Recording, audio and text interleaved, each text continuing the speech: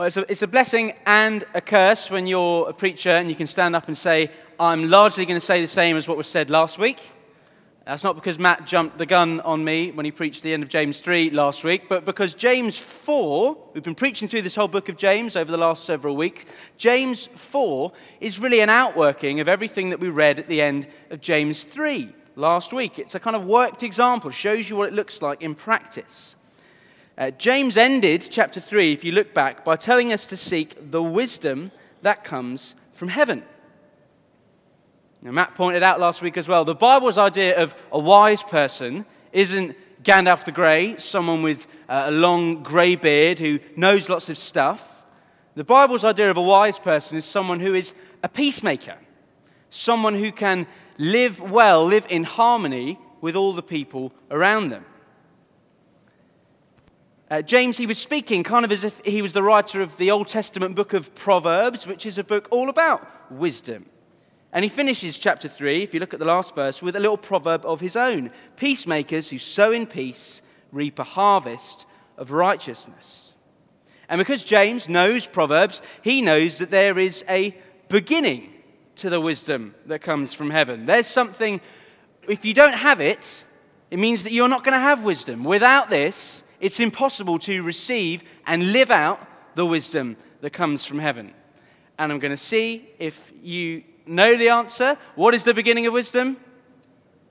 Oh, come on. What's the beginning of wisdom? The fear of the Lord is the beginning of wisdom, the writer of Proverbs tells us.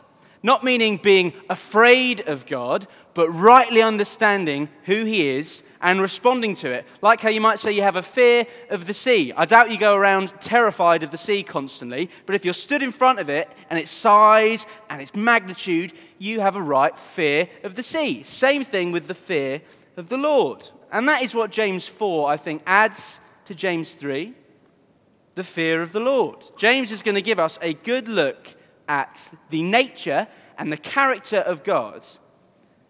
And that is what gives us the reason to live out the wisdom that comes from heaven.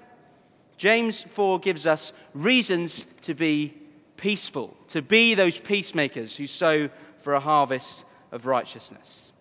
Now, James is a challenging book. And that's meant that some people in the church have really struggled with it over the church's history because it's so practical.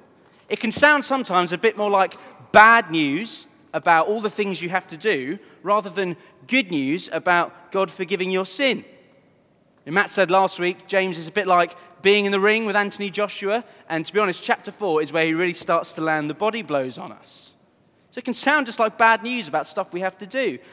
Martin Luther, who was the great reformer in the 1500s, who reclaimed the fact that God's forgiveness is at the center of the Bible, he didn't like the book of James. He said James's letter is really a letter of straw, as if it's worthless, compared to the other letters, for it has nothing of the nature of the gospel about it. He said it's a good book elsewhere, has some good advice in it, but he didn't think it had much of the gospel, of the good news about God's forgiveness in it. And it can be easy, as James starts to lay into the things that we get wrong, to think like that. Do we agree with Martin Luther when we read James? Well, I hope we're going to see, you don't get to say this in the pulpit very often, that Martin Luther was wrong. There is a lot of challenge, there's a lot of condemnation in the book of James for our sin, but he doesn't give us those commands without giving us what we need to follow those commands, which is a knowledge of who God is, which is only revealed to us because of the gospel. So we're going to see there's much of the gospel in this passage, as challenging as it is, because there is much of God in this passage. So we're going to think about our reasons to be peaceful shortly, but first, James gives us the reasons that often in the church we find ourselves divided. We're going to look at verses 1 to 3, our reasons for being divided. Now, James is clearly writing to churches who are divided. What causes fights and quarrels among you? That word for fights elsewhere in the New Testament is the word for war. Why are you at war with one another, he asks. Now, any good history student will know there are two kinds of wars. I'm married to a history teacher, so I have to be a good history student. There are two kinds of war. A hot war and a cold war. James is going to challenge us whether we're engaged in either kind, a hot war or a cold war. And let's not make any mistake, our question for ourselves as we come to James chapter 4 isn't are we divided, it's how are we divided. Remember, this is a letter James has written to lots of churches in different places. He assumes there are quarrels and divisions in all of them. So let's think about those two kinds of war. A hot war. A hot war is where the conflict is obvious, is where it's all kicking off. There might be some of us here who've read immediately about fights and quarrels among us and immediately thought of some problems in our own personal relationships. You know, Christians, we're not beyond in the church falling out with one another. Might be someone else within the congregation, might be members of your family, your parents at the minute, might be your own spouse at the minute, it might be with other Christians who you know from outside of Chesington, who you are in fights and quarrels with. It might address some of our church relationships. It can be very easy in church to come to warring and quarrelling and grumbling over how we do things, whether it's things you think the church can do better, or how someone else in the ministry you serve in does things, or what happens at the front and who's up here. Or maybe there are people in church you just find annoying. You can't bear the sight of them, the sound of their voice, the sight of their face just annoys you. Naming no names. We might not even enter into conflict with them directly, but we might blow off steam about them or joke about them to someone else or have a little comment about them over WhatsApp to someone else. But we can be easily led into these hot wars where there are these obvious spats of conflict and disagreements and criticism, even if it's behind closed doors and never to their face. Now, you might not have a hot war raging in your life at the minute. I don't think we have any hot wars, to be honest, particularly raging in CEC at the minute.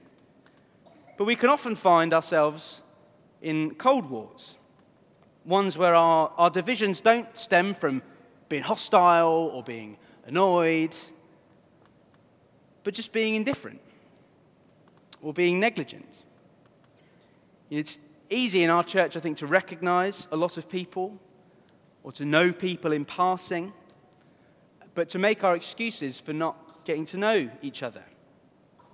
I include myself in that, whether it's people new to us, new to the church, or people that we've been in the church with for years, grown up in the church with, but to be honest, never really spoken to. Oh, so-and-so, yeah, never really spoken to them, always struck me as a bit,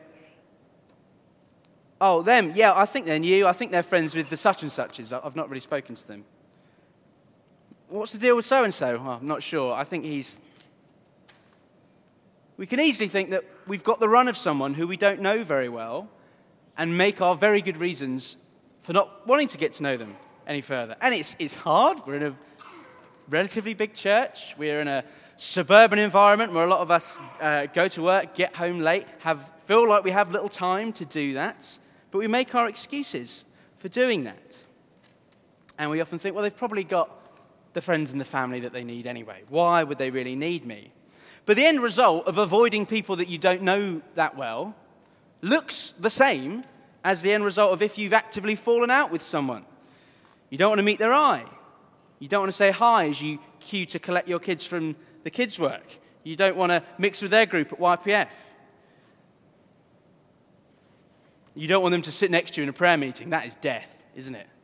That person you're trying to avoid comes and sits next to you and tries to start a chat at 7:45 on a Tuesday when you've had a very long day and want to pray and leave.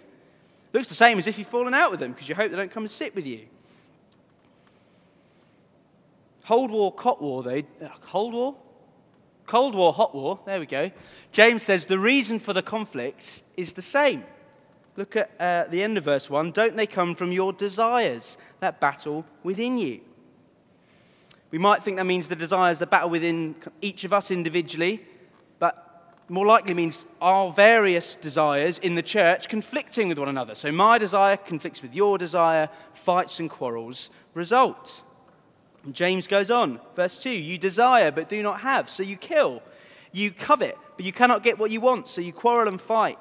You do not have because you do not ask God. So we've had James sound like Solomon in Proverbs. Now he sounds like the Sermon on the Mount in Matthew. He said our conflicts, they amount to killing each other. Christ said in the Sermon on the Mount, to feel anger in your heart towards your brother is the same as murdering them. When people frustrate our desires, we wish them dead. Now, that might manifest in a blazing row with your parents, or a really critical rant or snide comments about someone from church. Or it might manifest just in our desire to remain as we are and avoid getting involved with people. But a quiet nod and a smile used to avoid getting into a conversation with someone can be just as self-indulgent as letting rip at someone or having a rant about them.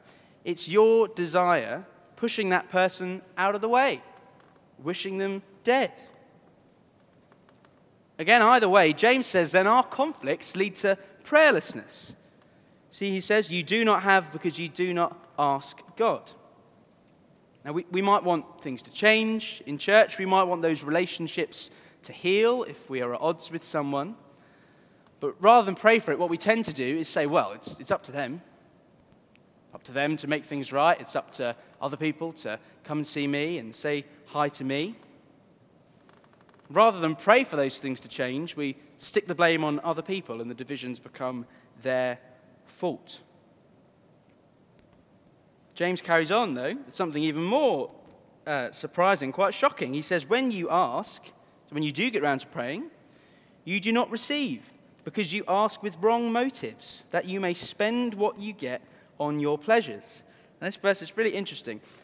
He doesn't rebuke his readers, doesn't tell them off for praying for the wrong things. He tells them off for praying with the wrong motives, because they want to use the things that they get from praying on their own pleasures, on their own desires. So the very things that divide the church, our desires that are at war, are things that James says we can indulge even when we pray. Now that should be a stark warning to a church that has a three-word mission strategy, the first word of which is pray. That even when we pray, we could be indulging desires that cause divisions. We've just set out a new church vision for the next 5 years.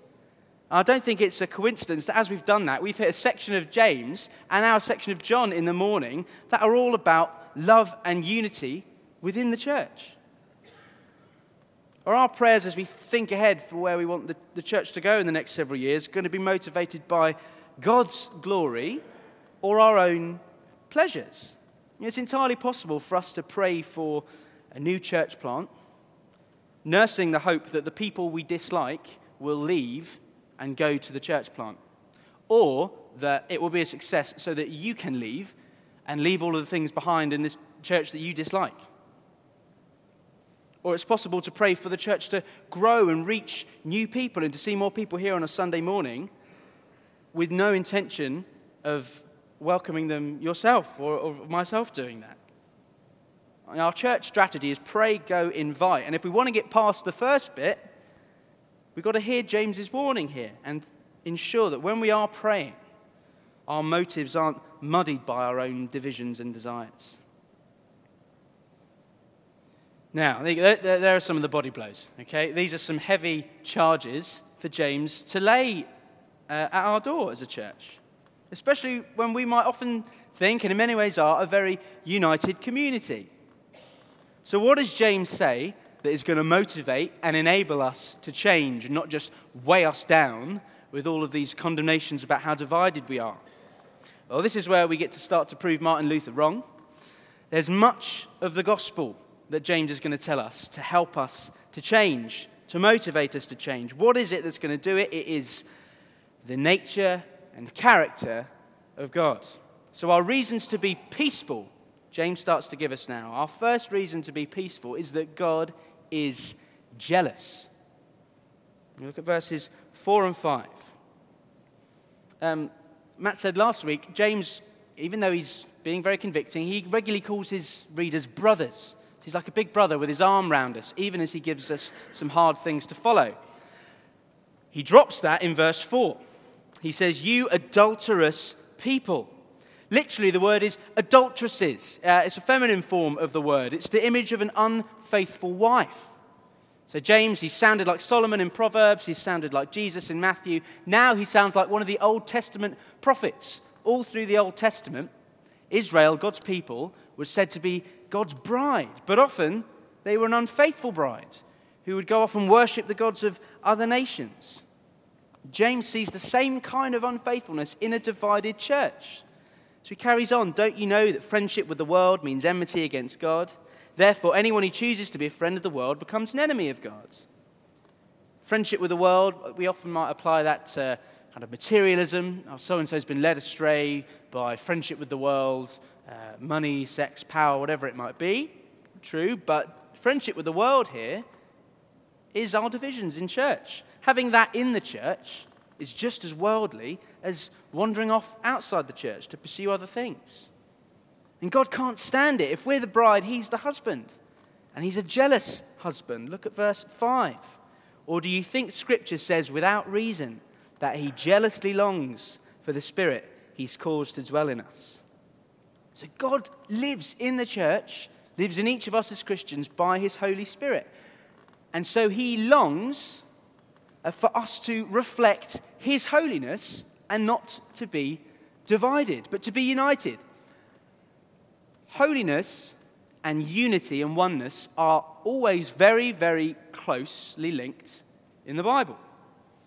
The great prayer, the thing that every Israelite in the Old Testament would pray every day, is the prayer from Deuteronomy 6:4. You might have heard it called the Shema. It goes like this: Hear, O Israel, the Lord our God, the Lord is one. That's the prayer that Jews would pray every day and still pray every day. The Lord our God, the Lord is one. And God is one, which means first, there's only one of him. No other gods but one. But it also means that God is one. He is unified. There's no conflict or division within him. Like if you made a decision in a group and you said, we are one on this matter. God is one. And Christians over the centuries have said God has no parts. Might sound confusing. What does that mean? It means you can't divide God down into any smaller bit that might end up competing with another bit of him. Okay, so God doesn't just have love, does he? God is love. He doesn't just have power, he is power. And so his power and his love, they're never in conflict with one another. Because he doesn't have any parts. We, individually as a group, have lots of parts. So one day my power might be having a better day than my love, and I might decide to be a bit harsh. One day my love might have a better day than my power, and I decide to be a bit soft. Or my idea of power might conflict with your idea of love, and we conflict with one another. Not so in God, because he is one. No division in him. God is one, but we're often divided. All of our different parts warring against each other. But that's why he jealously longs for the Spirit that he's put in us. He is one, and so he yearns for us to be one. Doesn't this link up with what we've been hearing in John in the morning? We're going to hear it more in the next few weeks. He longs for us to be one like he is one. Now that might sound like more bad news. Doesn't that just highlight how divided we are when we think about how one God is? But no, because his Spirit is already in us, and he's jealous for it. That doesn't mean he wants it back. It means he wants it to be at work in us. It means he's invested in making us one, even if we insist on continuing to be divided. Isn't it good news to be told that God longs for you and that he's jealous for you and he hasn't left you to continue being divided, to continue being hostile, to continue being indifferent? I am all of those things every day, every Sunday. And yet God longs jealously, because of the Spirit he's put in me, that I would be one with those around me. Chesington Evangelical Church is jealously longed for. And that is gospel. That is a reason for us to be peaceful, because God longs for us to be one like he is one. Perhaps we haven't cared about our unity like we should have done. But our Lord God, who is one, he does care about our unity. And he doesn't want to leave us to our divisions, but he longs for us to be one. So God is jealous. One reason to be peaceful. 2, God is generous. Verses 6 to 10, let's look at those. Because God is jealous for us, he is going to be generous toward us. There are a few things that are harder to overcome than deep, long-standing divisions. If you've fallen out with someone a long time ago and you've never patched it up, or if you've gone a bit off with someone and never addressed it, or if there's someone you've known for years and never quite said hello to and it's a bit too awkward now, it's hard to climb down in our divisions, especially when we think we're in the right. Though often, the longer it goes, the more we realize that James is probably right, and it wasn't a matter of right or wrong, it was just a matter of our desire conflicting with somebody else's. We must admit that to ourselves, that often we're not as in the right as we think we are. We're just indulging our desire. And then we must admit that to God. And that is hard. It takes humility and submission. But James tells us that when we do, there will always be grace. Look at verse 6. But he gives us more grace. That's why Scripture says, God opposes the proud, but shows favor to the humble. Submit yourselves then to God. Resist the devil, and he will flee from you. Come near to God, and he will come near to you. This is all God giving his grace, its promise. Resist the devil, he will flee from you. Come near to God, and he will come near to you. Even if we know we failed, God will give us grace that will overcome our pride and our divisions. And this isn't a painless, instant process. Verses 8 to 9, wash your hands, you sinners. Purify your hearts, you double-minded. Grieve, mourn, and wail. Change your laughter to mourning and your joy to gloom. We've got to let our divisions, whether they're from hostility or annoyance or indifference, we have to let them grieve us. We can't shrug and laugh them off. See again, that word double-minded keeps coming up throughout the book of James. Double-mindedness is James's way of saying we're often kidding ourselves. Kidding ourselves we can live God's way and the world's way. That we can be divided and yet still claim to believe in a God who is one. We've got to be honest about our double-mindedness and grieved by it. But even this command to grieve and mourn and wail is good news. Because again, God does not leave us to our divisions. He invites us to repent, to come near, so that he can come near to us and heal us. He doesn't just tell us we're dirty, he invites us to wash our hands. He doesn't merely tell us that we're broken, but he invites us to purify our hearts. That's why James bookends this little section with another promise. Verse 10, humble yourselves before the Lord, and he will lift you up. God will not turn us away if we come to him and confess the role that we've played in dividing the church, whether in a hot war or a cold war. God will not turn us away, but will give us more grace. Might be an obvious sin of conflict, might be the secret sin of quiet little digs about people, might be an indifference and a laziness that's meant you failed to pursue someone who you think might be in need. Our sins, they are many, but his mercy is more. So God's jealous. He's holy and one. He longs for us to be holy and one. He is generous. He'll always give us grace to help us be one.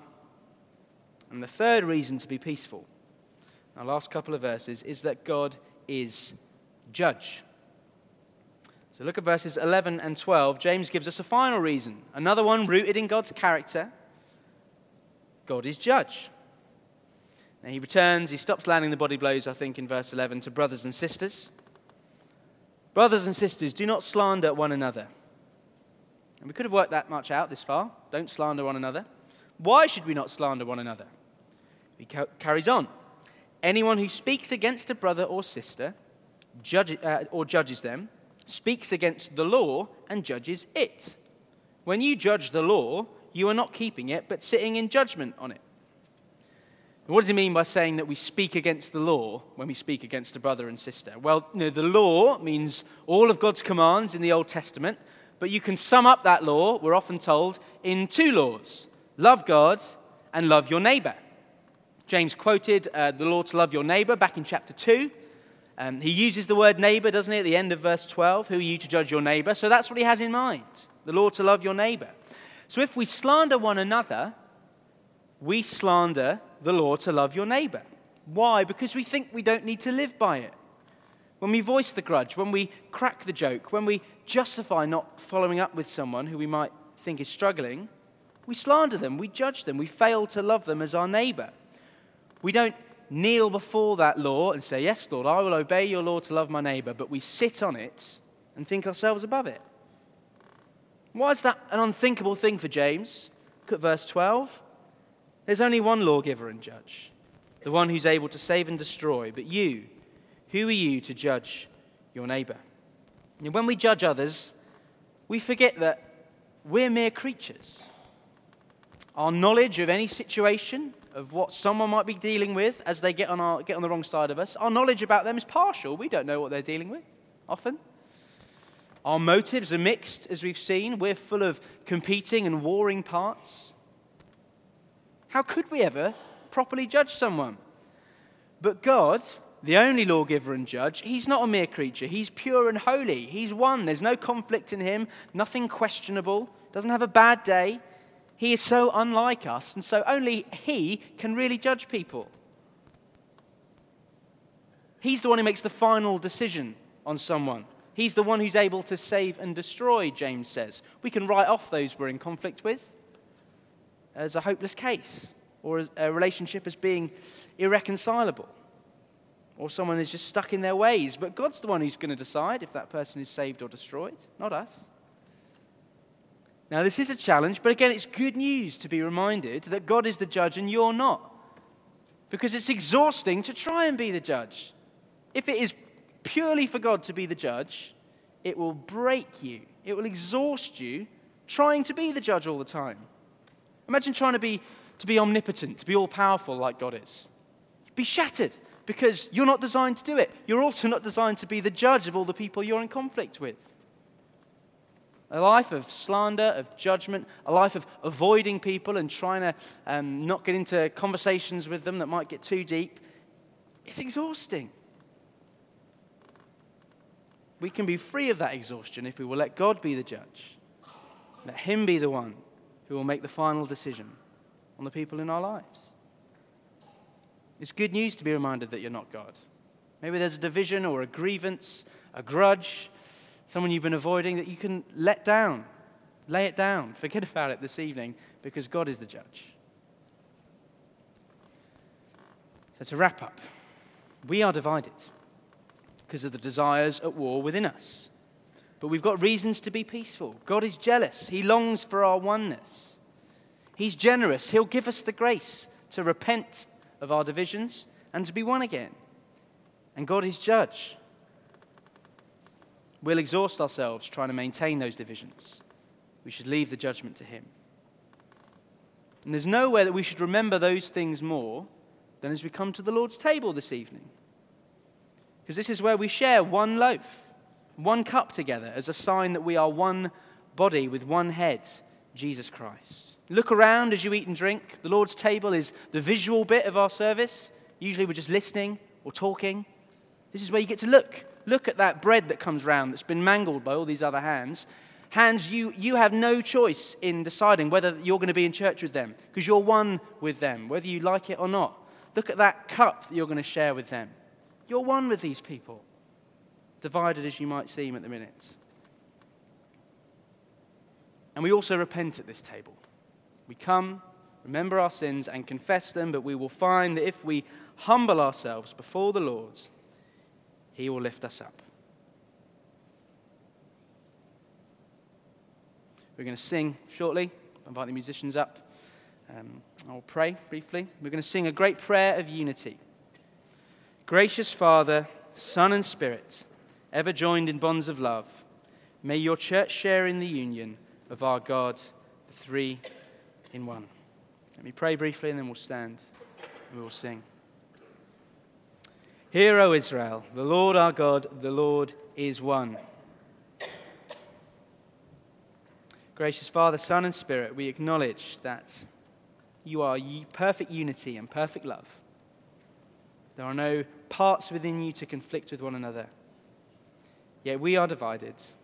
We are full of shifting shadows and change, but you, the Father of heavenly lights, have no such thing.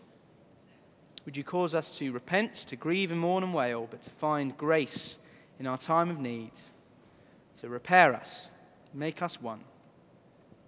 In your Son's name we pray. Amen.